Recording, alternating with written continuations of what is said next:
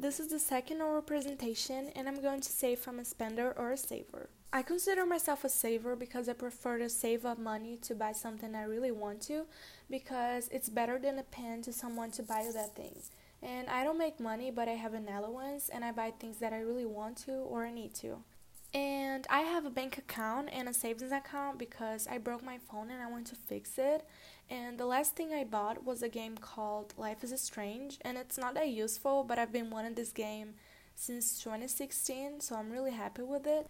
And at the same time, I'm really angry because I bought it for 36 reals, and 2 days later, they made a big discount, and the price went to 7 reals. And yeah, I always look for bargains. And I prefer to buy things with a card, and when I earn or save a big amount of money, I spend a little bit with little things, and I save up the other amount.